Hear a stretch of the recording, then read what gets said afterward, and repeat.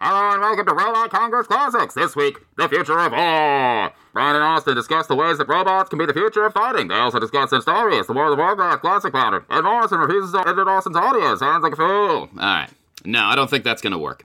Hello, friends. Welcome to Robot Congress Classics. This week, in the future of war, we discussed Nostalrius, a private server of World of Warcraft, made by and for those that wanted to experience that classic feel of World of Warcraft before any of the extra expansions released. For any of our listeners not in the know, World of Warcraft is an incredibly popular, massively multiplayer online role-playing game. At its height, it had over 10 million subscribers, over 10 million people playing orc shamans, human paladins, gnome mages, all running around this huge online world cooperating with and killing one another. The push to have private classic servers never really ended. Even after Nostalrius was shut down, and it was, others popped up, and now Blizzard is releasing World of Warcraft Classic.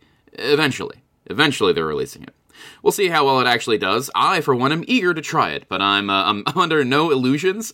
It's probably not my cup of tea anymore, because most MMOs are not. As much as I'd like to get into MMOs and be able to play with 10, 20 of my friends consistently, I can't get myself to actually play one for more than the 10, 15 minutes that I sit down and try it for. War! What is it good for? Apparently discussion. Clones, drones, droids, Morrison watches me fall apart mid-sentence. We talk Star Wars, Star Trek, lasers and bullets, Ghost in the Shell, cybernetics. At one point, Morrison doesn't edit my raw audio because this is when he did the editing, and he had the power to make me sound the fool that I am in real life. We go into the idea of using video games as training for future warriors, just like The Last Starfighter, if you know what The Last Starfighter is. StarCraft players could be the future of strategy and tactics in warfare as they control millions of little robots swarming over the ground, fighting other millions of little robots. We also discuss DARPA, advanced weapons research, and how we could use a satellite laser to clean stains from your clothing. That's the future of the war on fashion. That's it from me, folks. Please enjoy this Future of War Robot Congress Classics episode. Word to your mother. This is a HeadGum podcast.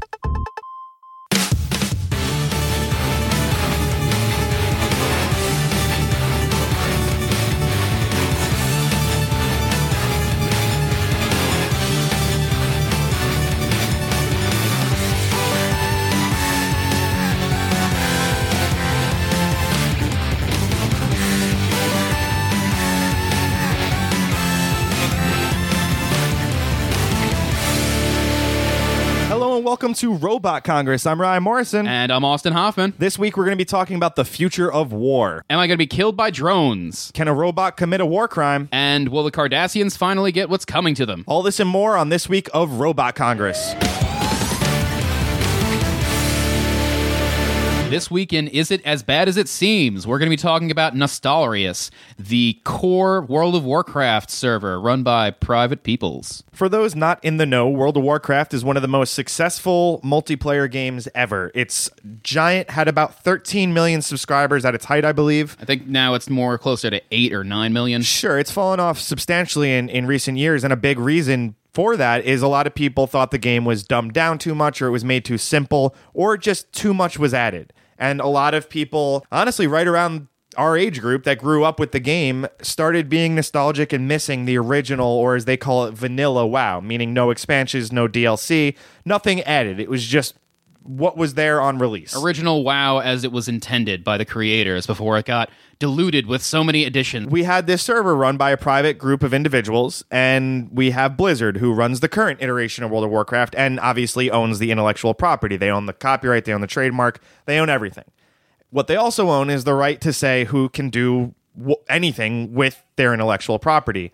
This private server hit about 1 million users at its height, which is a bad thing for them. Because considering WoW had about 8 or 9 million people nowadays, and if this server is getting 1 million people, that's like a tenth of their audience. Exactly. And when you're that successful, the company you're completely stealing from is going to notice. I can't tell you how many people have tried to make an argument that this is fair use, or that it's abandonware since World of Warcraft has so many expansions now. But isn't it fair use? I mean, it's clearly not. But they weren't charging people to play on these servers. Sure, so that's the number one thing I always hear. Oh, but it was free. It was free, blah, blah, blah. That doesn't matter. Free does not mean fair use at all. And when you're so blatantly ripping something off and so blatantly going against the terms of service and the EULA, the end user license agreement, you're not going to come out the other side okay. How was this against the EULA? I mean, how? Like, so what EULA says, you can do this with the game, you can't do this with the game. This is our property. Here's what you're allowed to do. Normally that is you can make add-ons. You can go to curse.com. You can throw some add-ons and you can enjoy this at your own kind of experience. So to be clear, it says that you can add add-ons, really. So they're enhancing the game, but they're enhancing Blizzard's game. Exactly. You're still in Blizzard's game at the end of the day. You're just making your life easier. You're adding like a better mini-map, but you're not actually playing a separate game. And this server, Nostalgius, I believe it's called. Nostalrius, was just entirely a different game. I mean, it had no affiliation with Blizzard in any way, other than they were using all of Blizzard's assets. So it's a sad story. Believe me, I understand why people want to play the vanilla game and really missed it and wanted to experience that again. I would love to play vanilla EverQuest, honestly. But so a lot of people will always say, well, what about this one? What about that server? What about this game? Why isn't that shut down, but this one is? Because it doesn't matter. Like, that's not an excuse. That's if a cop pulls you over, you can't say, well, everybody else was speeding. If you murder somebody, you can't say, oh, but look at the death rates this year. I'm just one of many. That's not a defense. The defense here would be, please don't sue us into oblivion. I don't know if they're being sued. I would imagine, honestly, not, based on the public posts I've seen from the people running it. Normally, there's a gag order immediately, or if you're in a settlement negotiation, your attorney tells you, please shut up and do not talk. Here, that hasn't been the case, so I imagine this was more of a, take your server offline if you guys want to have a house tomorrow. I think they also, after Nostalrius agreed to shut down, they sent all the information out into the internet wilds so people could start their own private servers. Sure, and that happens every time one of those private servers is shut down. And again, now people will go find another home on a vanilla server somewhere. That's not going to disappear, but it's not going to have 1 million users, and Blizzard won't go after it. That's really the big thing. It's because it didn't have like 50 people sharing a server that, was private, like Ultima Online has. That's another MMO where they have private servers, but they don't really care, even though there's still an existing Ultima Online. I guess because it's just the pure number of players, as opposed to like 1 million. Right, 1 million is a huge chunk, and plus Blizzard has an expansion coming out. It's not like they've given up on the game. They very much want everybody to come back home, as it were, and I bet half of this 1 million will go wind up in WoW. It's not a dumb move. Blizzard doesn't really make dumb moves. They're pretty intelligent. So when you look at this, so I guess the question, is it as bad as it seems? It depends who's asking it. It's as bad as it seems for the vanilla server. That one won't be back, and those people, I wish them the best, but they have quite a judgment against them if Blizzard wants to pursue legal action. Is there any way to make a game server like that legal or to prevent it from being shut down? Because there are games that I love, MMOs that have been discontinued, like City of Heroes. The customization in that game was fantastic, and the combat was great. You could fly character around. Select in City Heroes is probably the best character creation I've ever done. And the game was shut down. They had a big event because basically the company couldn't maintain it anymore. Sure. So, I mean, that's a different scenario. But listen, the legal answer is get a license. If you want to use somebody else's content, if you want to use somebody else's assets, get a license. If you like vanilla WoW so much, but it doesn't exist anymore, make your own IP, make a game very similar to vanilla WoW. They don't own the mechanics. They don't own the idea of an MMO. So go ahead and make your own game if you want. But if you put Thrall in it, you're asking for a big problem. Or if you use all of the assets from vanilla WoW. Or every single asset, right. So yeah, if this was to be done legally and properly, you would need an okay from Blizzard, which they've been very blatant that they're not going to give one. Yes, because they're still running the game and they still want to make money off of it. I mean, Blizzard could release a vanilla server on I guess WoW. It's not worth it to maintain, and they'd have to worry about adding content to it, even though the idea is that there is no added content. Yeah, listen, we don't know their metrics, we don't know their numbers, but I know that they have said we're not doing it. After they've seen 1 million players that they just kind of nuked, and the huge lashback online, which hasn't even, it's strange, because you see these posts at the top of Reddit, it's not even anger at Blizzard, it's almost, it's almost like talking back to an angry father. They know Blizzard is the reason they have this game in the first place. They're just sad and hurt almost that they're taking this game away from them. They're upset that they don't have the option to play that core game without any extra expansions in it. Right, which I get. I understand. It would be cool to go try it again. I honestly didn't even know about it until it was gone. I've known about similar servers and similar games, but this one in particular I was not aware of until everybody started saying, hey, can you help these guys? And normally, I'm happy to help people. Normally, I would absolutely jump on something like this pro bono. But not if it's a complete lost cause where they have no ground to stand on. I mean, as you can see, I work with the Project M guys. Project M was Smash Brothers with the exact same assets and same names and everything else. But this Enhanced is even gameplay. This is even worse than that. This is nothing improved upon. This is hopeless. Is it as bad as it seems? Yes, it is. It's bad. You can read through my AMAs if you've never heard me before. You can go look at my history. I am always trying to stand up for the little guy and figure out a loophole or a workaround. There's nothing here. Stop emailing me. Be talking about the future of war. Halo could be where we really end up. They have the Spartans. They're genetically and cybernetically enhanced soldiers. He's got Cortana in his head. That's basically artificial intelligence helping him decide things. He's basically Captain America in a super suit with an AI telling him what to do. So he's like Iron Man. But Iron Man is not a super soldier. But he uses his cybernetic suit. So do you think Master Chief's suit is more like an Armored Core suit or more like a DARPA suit where it's just helping him jump further? I think it's supposed to be like melded with him in some places, and like he definitely has some cybernetics, so it's like probably attached to him. So it's not like a mecha suit. We know that, but it's real armor. Ambiguous if he can even take that suit off, kind of, right? Doesn't he take the helmet off at some point? Yeah, I don't really remember. Halo was my jam for quite a while, but I didn't play the follow-up games, and I'm unsure. I fell off after 3. I played a little ODST when you didn't play Master Chief. I actually played ODST just because Malcolm Reynolds, Nathan Fillion, was the voice, and then I was like, that's really not enough. I can't get into this. You're telling me that Mal wasn't enough for you? Do you think we ever have the Needler? I don't like the Needler, so I would not want the Needler. Why would I want a gun that shoots projectiles slowly that you could dodge out of the way of? And because they're also kind of guided, and then they explode later, and they're needles, and it's cool. It's an unnecessarily cruel weapon. It's like a flamethrower, and we don't have flamethrowers anymore because of one of those crazy conventions. I would just like to, as an aside, let everyone know that Austin doesn't research anything or nobody's talking about, so that might not be true. Nope, but I'm pretty sure it's true based on my own brain. That's the fun of Robot Congress. It's just like real politics. Half of the room has no idea what it's talking about. Star Trek was always interesting with its different technologies and the defensive technologies that they used, because it was always about exploration and not really war. They engaged the Borg in battle. Good you bring up the Borg, because despite never having really watched Star Trek, I saw 2 episodes in my day, and those 2 episodes both stood out to me in a way where you would think I would have explored the show further, but I never did. The 2 episodes I remember seeing, the first is about the Borg, about how they are kind of one collective mind, correct? Correct, yes. So that's interesting and something we can get into, but the other episode really sparked my interest more, where I don't know what series this was, I don't know who was on the crew, but basically they went to a planet that simulated the battle, and then they asked the crew members to be transported down to the surface to be killed, because even though they didn't die in combat, they died in the simulation. I have no idea what you're talking about. Pretty sure it was Stewart. Really? Yeah, it was super interesting episode that I watched on an airplane. But it wasn't interesting enough for you to get into Star Trek. No. And it was a Patrick Stewart one. I think so. I'm surprised you don't know it. It basically what happened was the Enterprise gets near a ship, and the planet is going to defend itself. It thinks that it's a threat, and they simulate the battle that would have happened, and they say, well, all right, we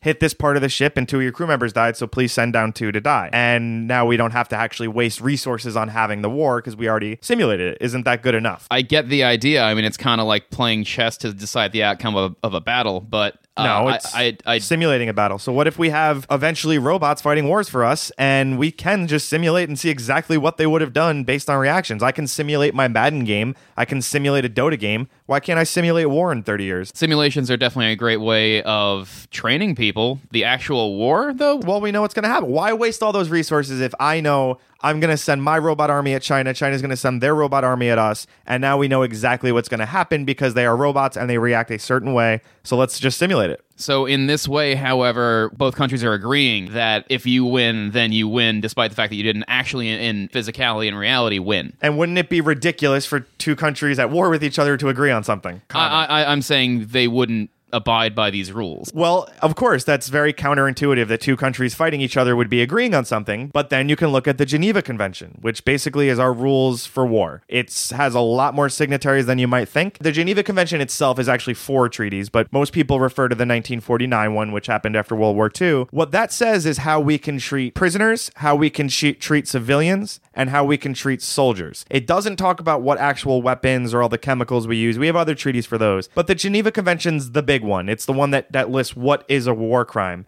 It basically says that the rules of this convention apply to all signatories fighting each other. It also applies to signatories fighting non-signatories, a kind of do unto others type mentality. It says things like the wounded shall be collected and cared for, surrendering soldiers need to be treated humanely, among many other things. It's enforced by the United Nations Security Council, which is one of the most neutered organizations on the planet. And regardless, it's important to note that not all breaches are treated equally. There's quote-unquote grave breaches that are considered war crimes. Those are as follows: the willful killing, torture, or inhumane treatment of prisoners. That also includes biological experimentation, so no black art Nazi stuff, please. It bans compelling a protected person to serve in the armed forces of the country that just took them over, so no slavery military. The issue is that countries that agreed to these terms have to follow them, and they have to be enforced if they decide to not follow them. How are they going to really realistically enforce them? Well, so that's the thing. They're not enforced. I mean, if you look at the amount of times the United Nations has gone after somebody for a war crime, you can probably count that on one hand. I actually don't know off the top of my head. It's possible it's been 0. So in the future, these countries that have these robot armies, for some reason, agree that if they lose a simulation, they'll have lost in reality. But there's nothing to really stop them from saying, oh, we lost in the simulation, but I think we would have won in reality, so we're going to have a war anyway, because a lot in a battle or in a war isn't necessarily just planning and tactics, it's also luck. If you look at the Geneva Convention, it applies to the signatories, even if they're fighting someone who doesn't believe in the Geneva Convention. A big part of that agreement was saying we are better than the monsters we're fighting. We are going to hold ourselves to a higher standard. We're not going to torture a human being just because they're on the other side. But that doesn't mean we're not going to be fighting countries constantly that are going to torture our guys or are going to be just truly monsters to even to their own people. Plenty of countries are. So I think we have to, as one of the most technologically advanced countries, really take a step back and say, is it okay we do this before we do it? Just having the power to be able to win a war and destroy a country with the click of a button doesn't mean we should. It's not a nuclear option in the sense that it's going to result in the end of the world, but we're getting there. Instead of questioning the future, how about we look at the present? We have drone strikes. We're already using this automated technology, and we don't have anything necessarily regulating it, do we? As far as Geneva Convention. No, but of course we do. I mean, not internationally that I'm aware of. There might be, truly. I mean, I know the UN's discussed it at length, but it's a huge political issue about whether or not we can do drone strikes. The best example of national outcry, I think, was when we had an American citizen go join, I want to say Al-Qaeda, it might have been Taliban. It's been a while since I read about this, so I shouldn't probably be talking about it without researching, but hey, it's never stopped me before. And we're live anyway. Yeah, that's right. There's no way we can just pause this button and edit it. But in all seriousness, so there's an American who leaves and joins a terrorist group, and we ordered and had a drone strike against him. So that's an American citizen without any due process that we gave capital punishment to. Was he an American citizen anymore if he went to war with America? Certainly an argument, and an argument they used. He renounced his citizenship the second he went to fight against us. But that's not really how that works. But take terrorism out of it. Take this extreme example out of it. We use drone strikes in wars. We're going to forevermore.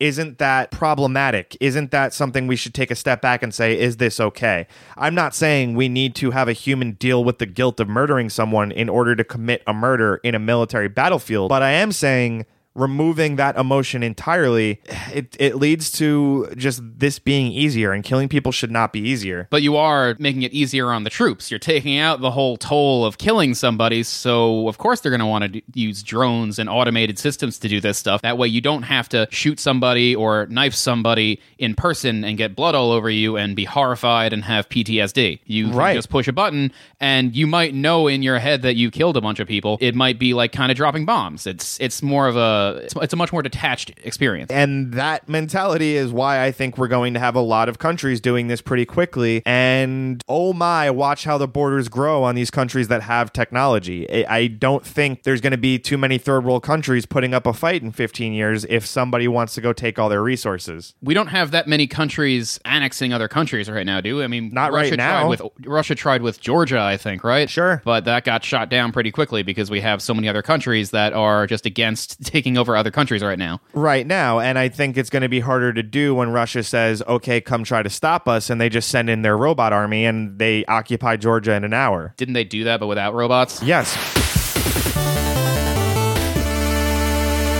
Well, it's embarrassing we've talked about wars this long without talking about the better of the stars blanks, Star Wars. I just think episode 4 is the greatest movie. So everyone always says, what's your favorite Star Wars? Is it Empire or Jedi? And I think the correct answer is A New Hope. When Han Solo comes back to the Death Star, you forget he's in the movie at that point. But when he comes back to the Death Star, holy wow, is it so cool that you think Luke is done for.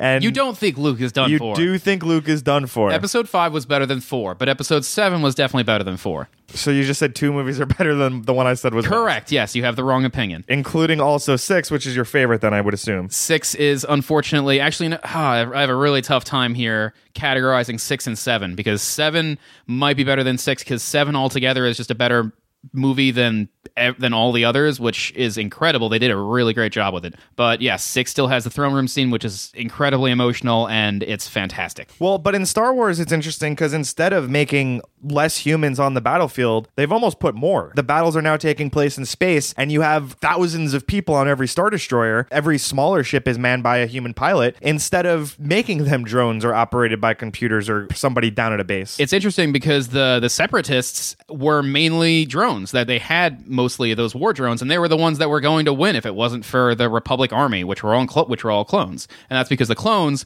were better than drones, but they were mass-produced like drones. Were the clones better, or did they betray everyone that they were with? In combat...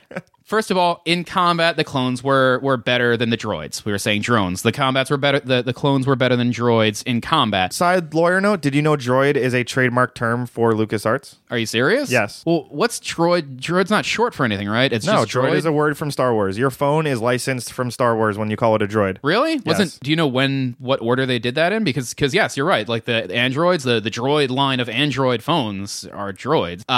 So did LucasArts license that? I guess before droids, like in the original trilogy. So you think cell phones came out before Star Wars? Is that your question? No, I just don't remember that they are called droids in the original series. I don't know what I'm thinking. What is happening right now? I don't know. I'm watching you fall apart. You had such a good game going. What was the side? What before people were going to like you after this episode? No, I want people to like me.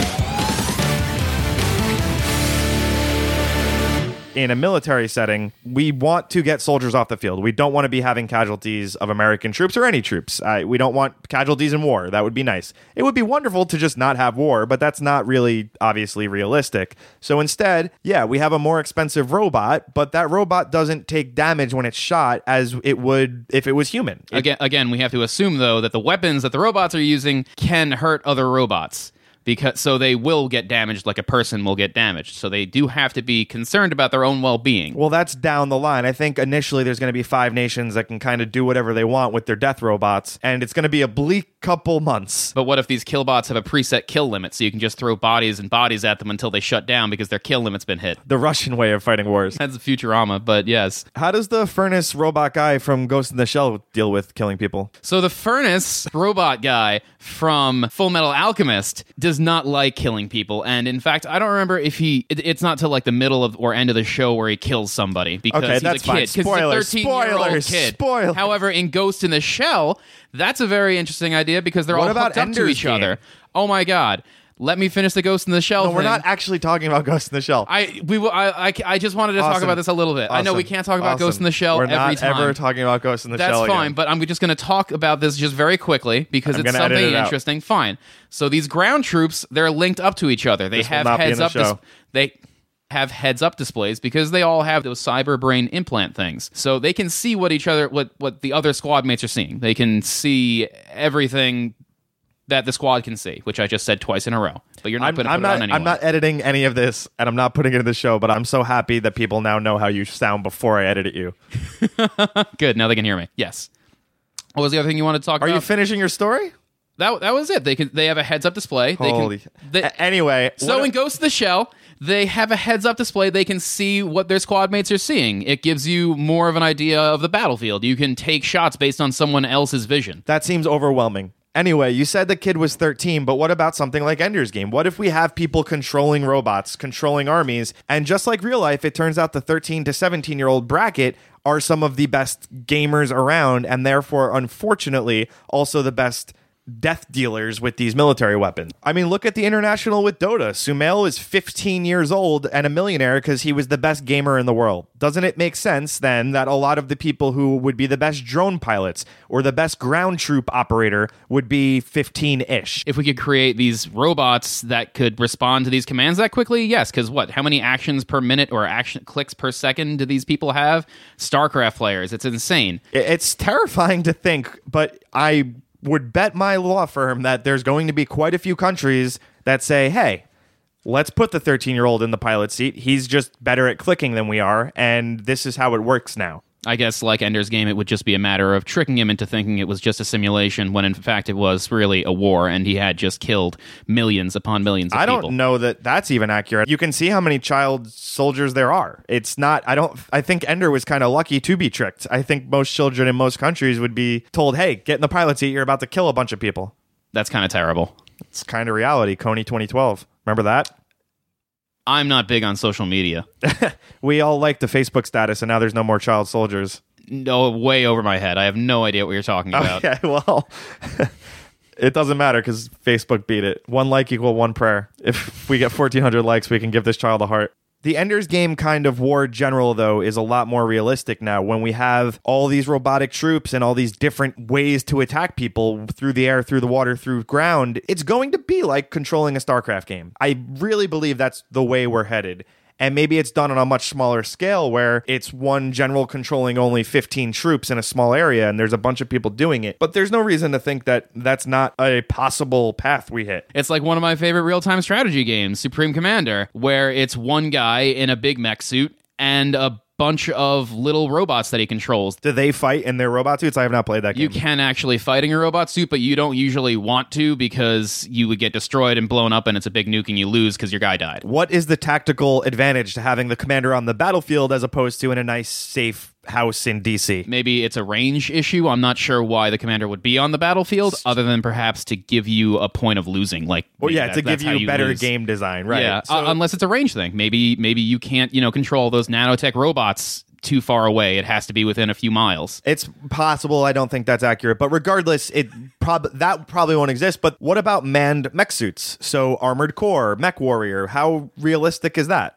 DARPA has that video of that exosuit. It's not really for combat. It's supposed to help soldiers travel long distances and carry heavy things, but it is an exosuit. In so many science fiction movies, we see mech suits or exosuits. Did you ever see Edge of Tomorrow with Tom Cruise? No, but I really wanted to, and I've heard great things. So I understand what you're saying, though. The exosuit makes sense, but amplifying human abilities is one thing. Making your soldiers indestructible is another. It's great they can jump higher, run faster, be quicker. It's better to have them in a slow, bulky, Armored Core style suit, I would think. I'm not a military tactical genius. I do think, though, having a Goliath, having an Armored Core is just better than having a bunch of people who can die from a bullet still. It's really about the cost, though. Not the cost of human lives, but the cost of equipment. So an exosuit, which is, just some metal covering somebody, and it is built with actuators and things to enhance their strength, but it's not a giant robot. A giant robot is really supposed to be cost prohibitive, and if it gets destroyed, you've lost I can't even imagine how much it costs to make a mech or an armored core, whereas an exosuit it makes the person a little bit bigger, and it really enhances their capabilities, and they can carry a lot more. It's possible we have both on the battlefield. I just think that the end result here is going to either be robots we can mass produce and farm out pretty cheaply, or if we're going to have humans on the battlefield, they're going to be damn well protected in these kind of armored core style suits, because we just don't want to read about casualties anymore. I really think that's a question about the capability of our technology, whether or not we can produce robots that can adapt like that. That's why we have people on the ground instead of automated tanks, and that's probably why we're not going to have fully automated artificial intelligence. That's why I have an issue with believing that we'll have entirely automated drones and the whole StarCraft idea where it's one person controlling all that stuff, because we don't have that level of technology. And I think artificial intelligence, like true artificial intelligence that we can trust to make those kinds of decisions, is too far off to even consider being in war.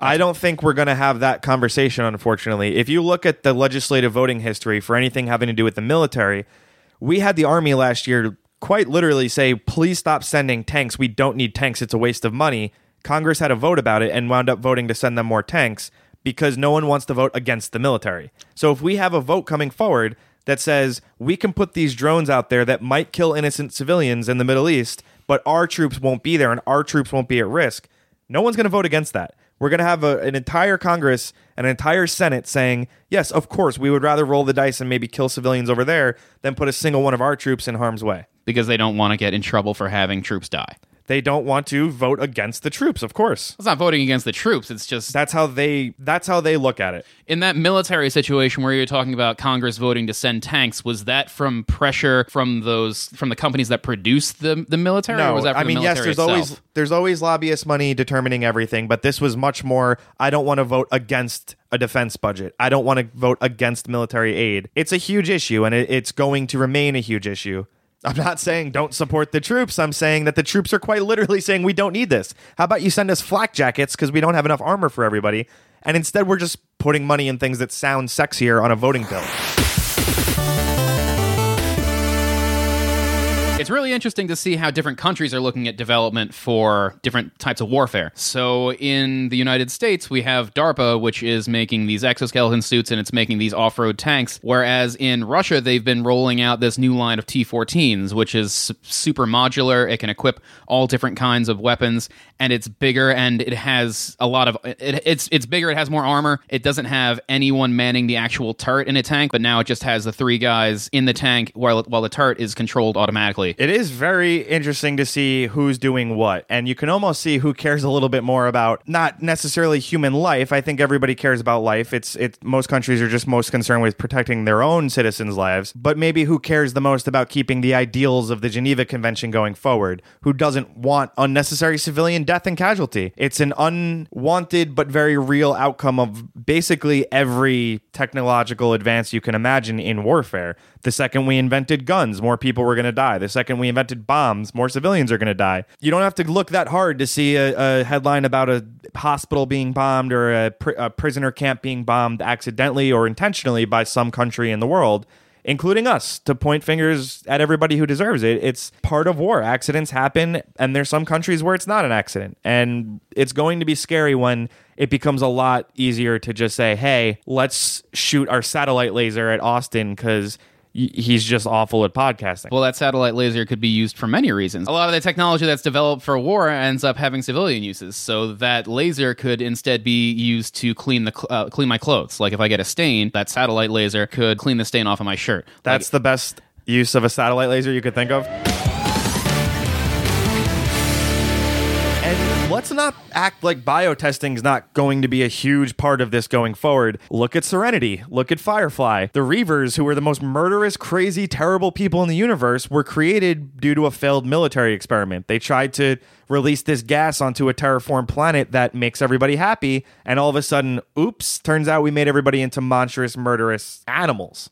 And the outlying planets that lost, that tried to secede, they got taken over by the rest of the Federation, the Alliance, whatever it was. Is that how it's going to be handled in the future? When America loses a war against China, is China going to take over America and we'll have to adopt their traditions? And in their Serenity, languages? we have America and China being one giant government that controls Earth. And then all the other planets that we keep exploring and finding are being terraformed. But it all traces back to America and China. The rest of the world seems to have lost and given up or being beaten by one of those two countries, to the point where all the main characters speak both English and Chinese, which I don't think that would happen. I think one language would kind of win the day. But regardless, that's a future that makes a lot of sense, isn't it? Where just countries are slowly but surely taken over or fall or are destroyed for whatever reason until we kind of have one government for the Earth. A universal government for the Earth would be a nice thing, don't you think? Because then we wouldn't have war. Yeah, it's not a bad thing on its face, except for all the countries and cultures and people that lost their... Yeah, you just lose culture, you lose traditions, that's fine, but at least you have, we have one united world with one language, and everybody is pretty much the same. But Firefly really has a lot of that great stuff in it, where there is the people who didn't want to play ball with all this stuff. They tried to secede, the Browncoats, and it didn't work, and it failed, and instead of letting those outlying worlds remain independent, they were brought into the government. They were assimilated. You're a fake scientist. Can a blaster pistol exist? Can you shoot a laser beam? I can't see why you wouldn't be able to shoot. It wouldn't be a laser beam. It would be a blast of plasma. See, as I understood it, you could only shoot an actual beam. You can't shoot off a broken little bolt like that. It's supposed to be like a bolt. It's not a laser. That's the thing, is that it can't be a laser beam because, yes, a laser beam would be a beam. It would be like a straight, continuous beam of light, whereas like a bolt, it's not a laser. It's Will a I have a discharge of laser energy. gun in a year is all I want to know. No, you Damn won't. it. And the only thing they have that they're doing with lasers right now is shooting down missiles, or they're developing it to shoot down missiles, but they're not actually like... Are you talking the thing that Reagan put in place? Yes, Star You Wars. think that's still happening? Star Wars. It's called Star Wars, and it's real. And It's probably still happening. I don't know why I even argue They with you have anymore. something on ships that shoots down missiles. Oh, railguns! I forgot about railguns. Ships. I'm sorry, we were talking about ships. Railguns are one of my favorite futuristic weapons. I don't remember if it was Mech Warrior or Warhammer 40,000. Something about railguns just propelling a little slug at such a fast speed that it will punch through anything is such a cool idea to me. And they're actually installing them for testing on ships. Have you ever fired a gun? Sea ships? Yes. What kind of gun? Shotgun? Is that it? Yes. What'd you think of it? It hurt. On that note, everybody, thanks for listening. I'm Ryan Morrison. You can follow me at Mr. Ryan Morrison on Twitter. I'm Austin Hoffman. You can follow me at Robot Austin on Twitter. And the show is at robot_Congress. Rate and subscribe on iTunes. Good night.